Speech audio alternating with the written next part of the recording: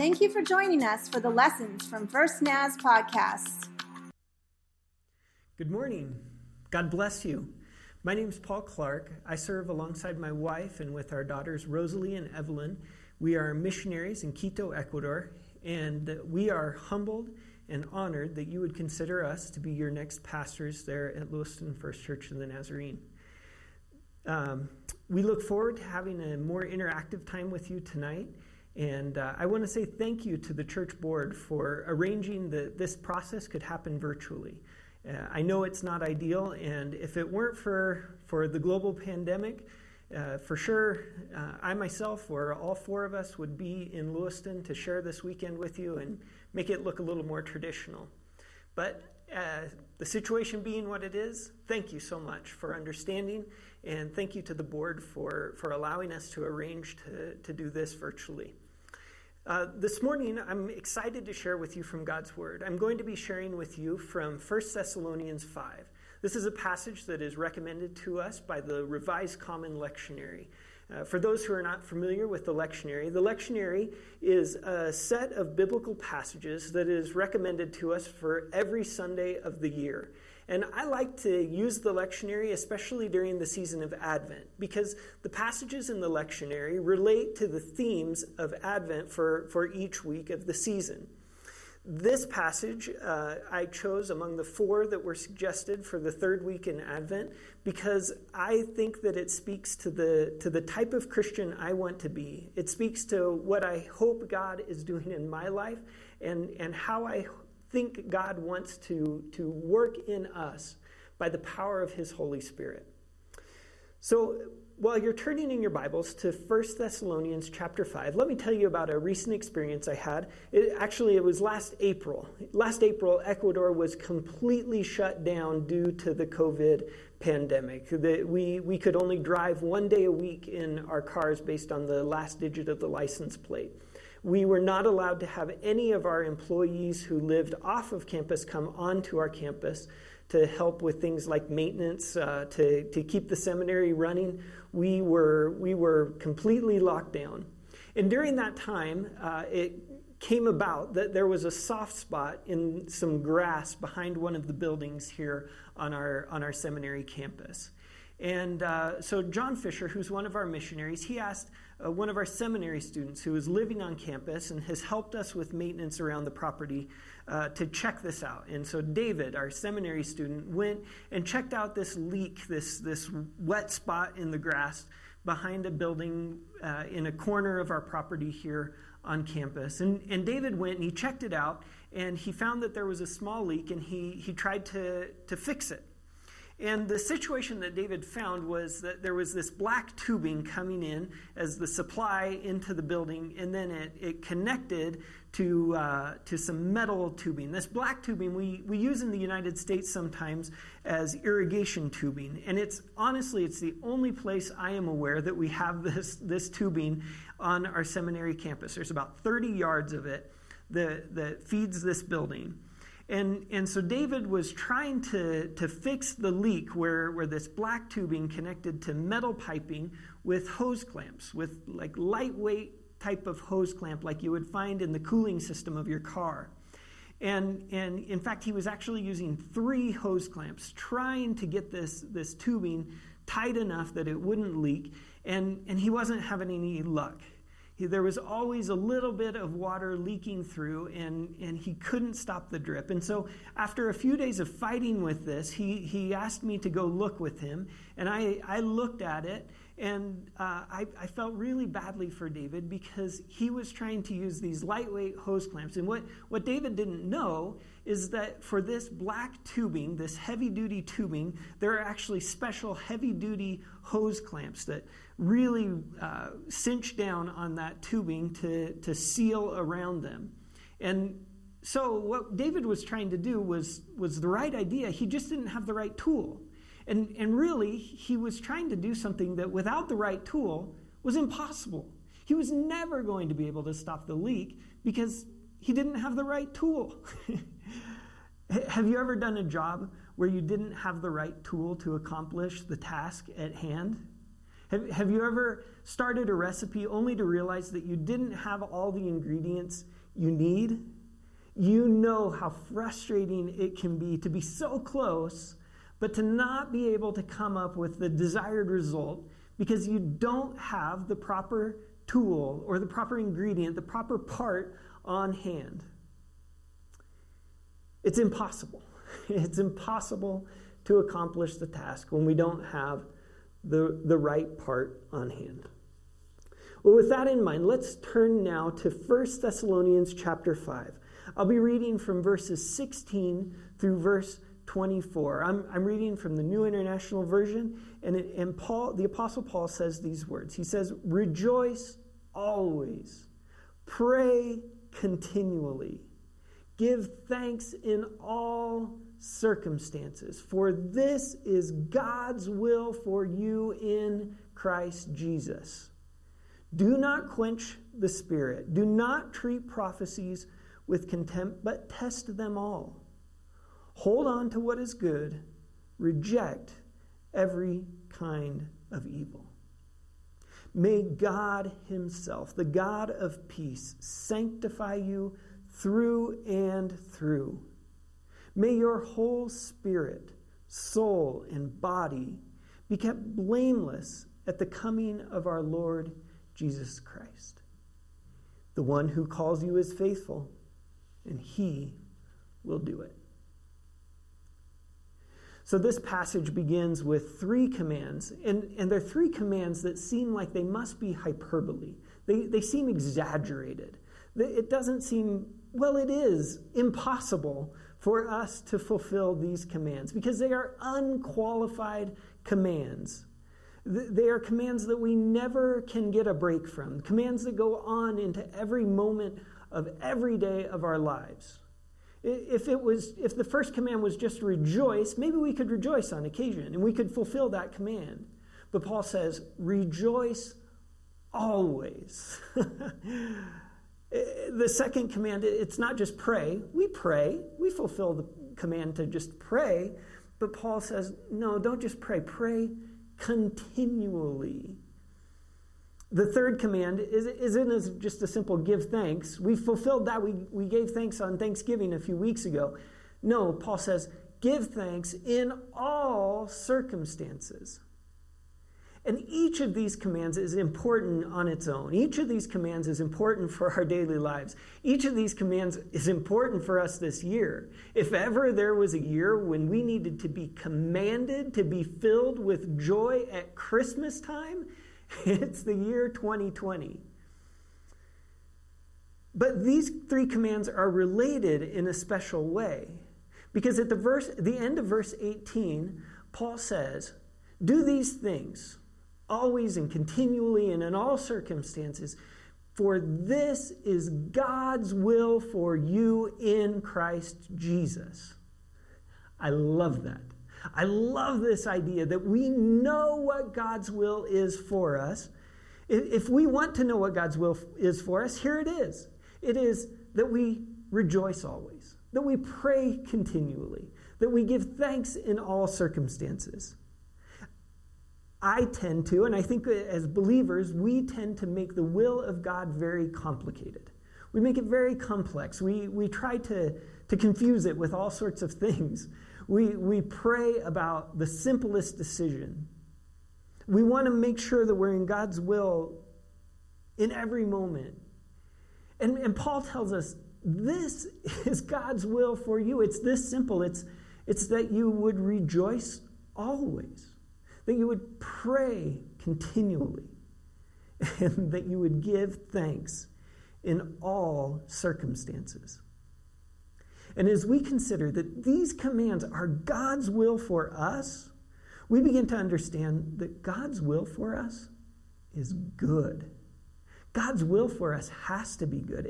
It couldn't be that our good God expects us to suffer because of his will and at the same time rejoice always and give thanks in all circumstances. That is not the God we serve. But the unqualified nature of these commands makes us realize and makes us think that we probably are not capable of fulfilling God's will all on our own. It would be, we just can't do it. It's impossible. It would be like trying to stop a water leak without the right part to seal the tubing. We need help. For us on our own, it's not possible. More on that in just a minute, because there are actually 5 more commands in this passage in verses 19 through 22. And I have for you stunning analysis of these 5 commands. And I would love to share with you all about these 5 commands, because they're really important and they would help us today. But for this morning, I think that these 5 commands would be an aside for the message I believe God has for us. And so, while I'm very tempted to stun you with my analysis from these 5 commands, I'm going to skip on now to verse 23. And we're going to continue on. After looking at these 3 impossible commands in 1 Thessalonians 5, we're going to look at 2 great blessings. So Paul begins in verse 23. He says, "May God himself, the God of peace." When Paul says this, he is making a desire known for the Thessalonians. He's telling them what he wishes would come to pass in the church in Thessalonica. Paul in other versions, other translations of this passage, it is explicit that this is a prayer of Paul for the Thessalonian church. And we can understand that these are blessings. He's leaving the Thessalonian church. This is the last chapter of the letter. These last little bit of this letter, he leaves a blessing for the church in Thessalonica. And his first blessing for the church is, may God himself, the God of peace, sanctify you through and through. There are a lot of different interpretations of this in the different translations of the Bible. Some versions say, may God himself, the God of peace, sanctify you entirely. All of you, may you be sanctified. The New Living Translation says, may God himself, the God of peace, make you holy in every way. And the preacher's job in this passage, when we come to the word sanctify or to be made holy, the preacher's job is to define exactly what this means. And we learn a little bit by the different translations that being sanctified is a synonym. It means the same thing as being made holy. But what does that mean? The best definition we have for it is that to sanctify something, to make something holy, is to set it apart for a sacred purpose, to set it apart for God's purpose. So when Paul prays, may the God of peace sanctify you through and through, he's saying, may the God of peace take all of you, every last bit, and may he set you aside for God's purpose alone.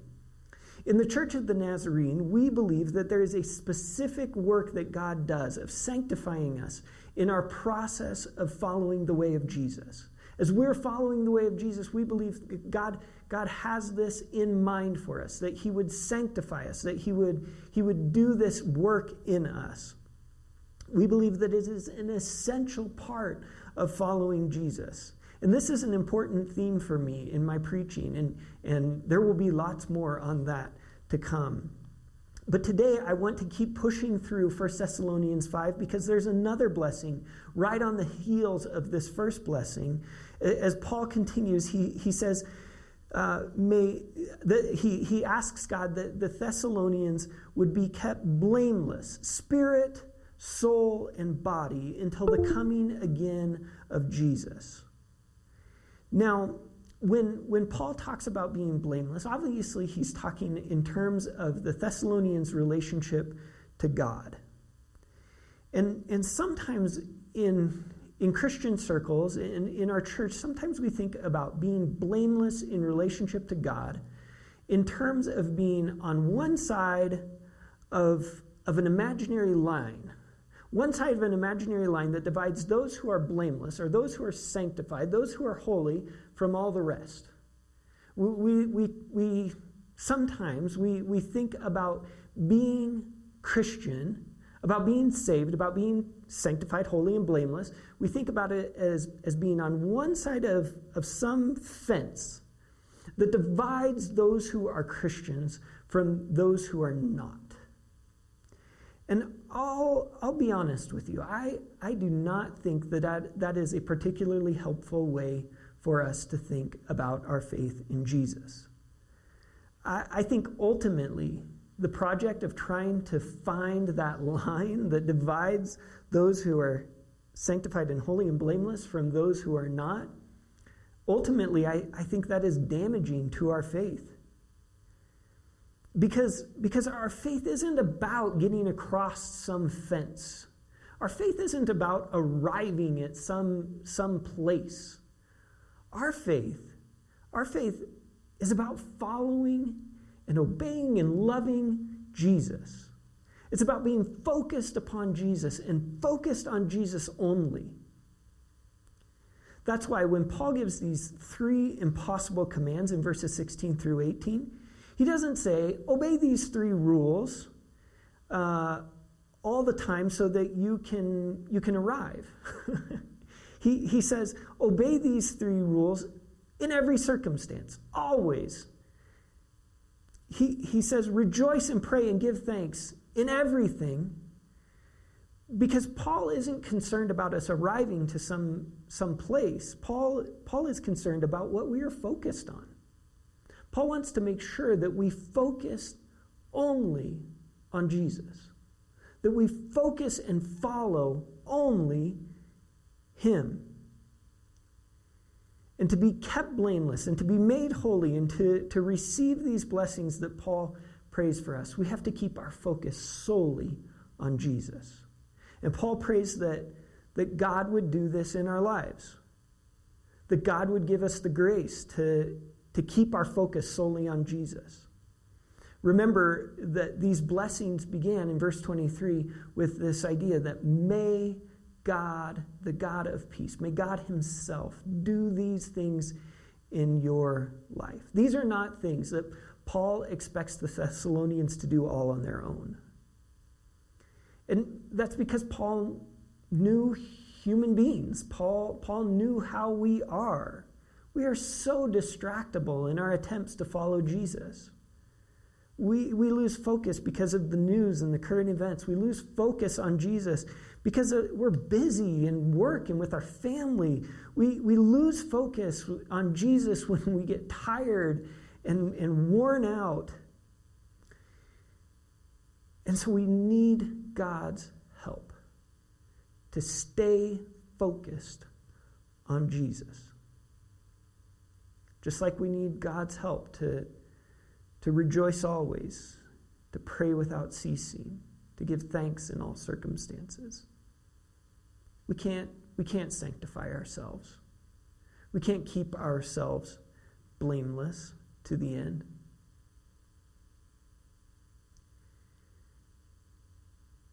But thanks be to God, because the passage doesn't end here.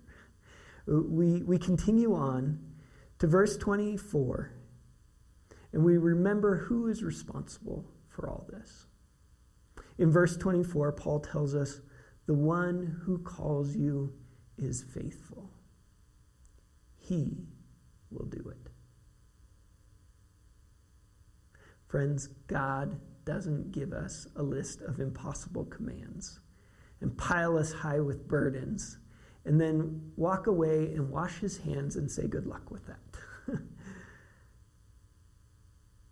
God never sends us to do a job without giving us the right tools, without giving us the right parts. He never sends us after a leak in some plumbing without giving us everything we need to stop the dripping. Our God is faithful. And if ever we needed evidence of His faithfulness, here we are in this season of Advent, when we remember God's faithful sending of His Son. God took such a great risk to send Jesus. And in these words of Paul, we hear echoes of Jesus. We hear Jesus saying to His disciples in the upper room It's better for you that I go away because I can send my Spirit to be with you always and everywhere. We hear echoes of Jesus' last words recorded in the Gospel of Matthew. Behold, I am with you always, even to the very end of the age. And during this season of Advent, we remember with joy the great gift of Jesus. Because Jesus came to earth, we can be sure that he has left with us his Spirit. And the Holy Spirit helps us to be and to do more than we could ever be or do on our own. Our God is faithful. And so even though the command to rejoice always is impossible, God puts joy in our hearts, even in the most difficult of days. Our God will do it. Our God will give you the strength to pray continually and will always lend you a listening ear. Our God is faithful. Our God continually gives us reasons to give thanks and gives us the strength to give thanks even in the most difficult of circumstances. Our God calls us to this impossible standard and then gives us the ability, by the power of his Holy Spirit working in us, to accomplish his will for us. May I pray for you? Let's pray. Heavenly Father, I thank you for this time where we can focus on your word. We can be reminded of your faithfulness. And so this morning, God, I pray that you would send your Holy Spirit upon us more and more, that we would become more and more the men and women that you are calling us to be. Help us, Lord, to rejoice, to pray, and to give thanks in everything we do. And by the power of your Spirit, accomplish this in our lives, that we could be blameless and sanctified to you. Thank you, God, for your faithfulness, for your love for us, and for the promise that you will do this in our lives. It's in Jesus' name we pray. Amen. God bless you. May God himself, the God of peace, sanctify you through and through. May you be kept blameless.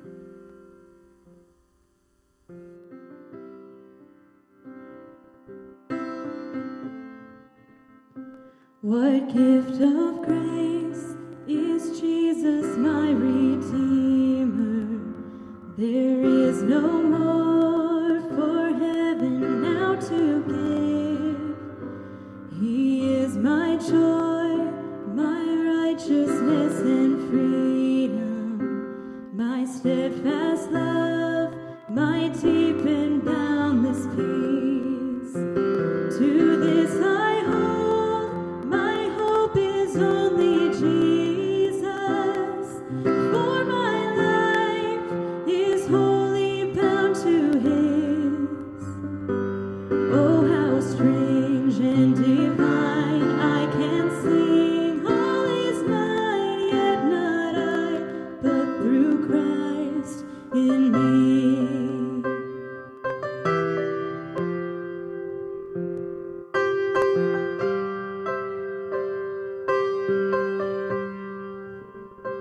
The night is dark, but I am not forsaken, for by my side, my Savior, he will stay.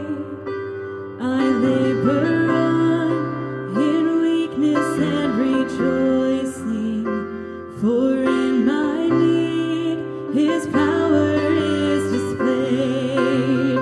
To this I hold, my shepherd will defend me. Through the deepest valley he will lead. Oh, the night has been won, and I shall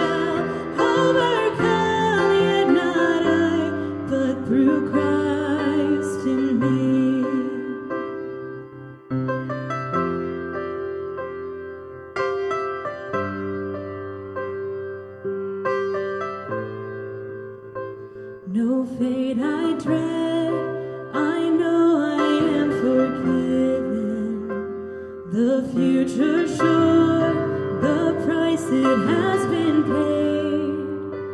For Jesus bled and suffered for my pardon, and he was raised to overthrow the grave. To this I hold, my sin has been defeated. Jesus now and ever is my plea. Oh, the chains are released, I can sing, I am free, and not I, but through Christ in me.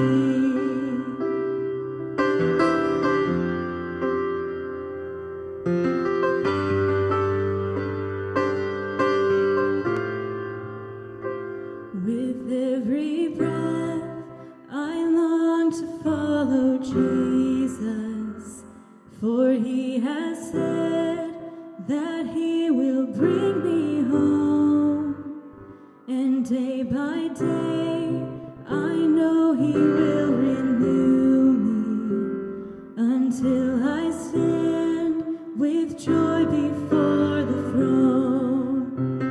To this I hold, my hope is only Jesus.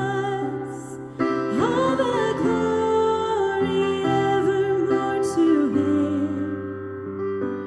When the race is complete, still my lips shall repeat, yet not I, but through Christ in me.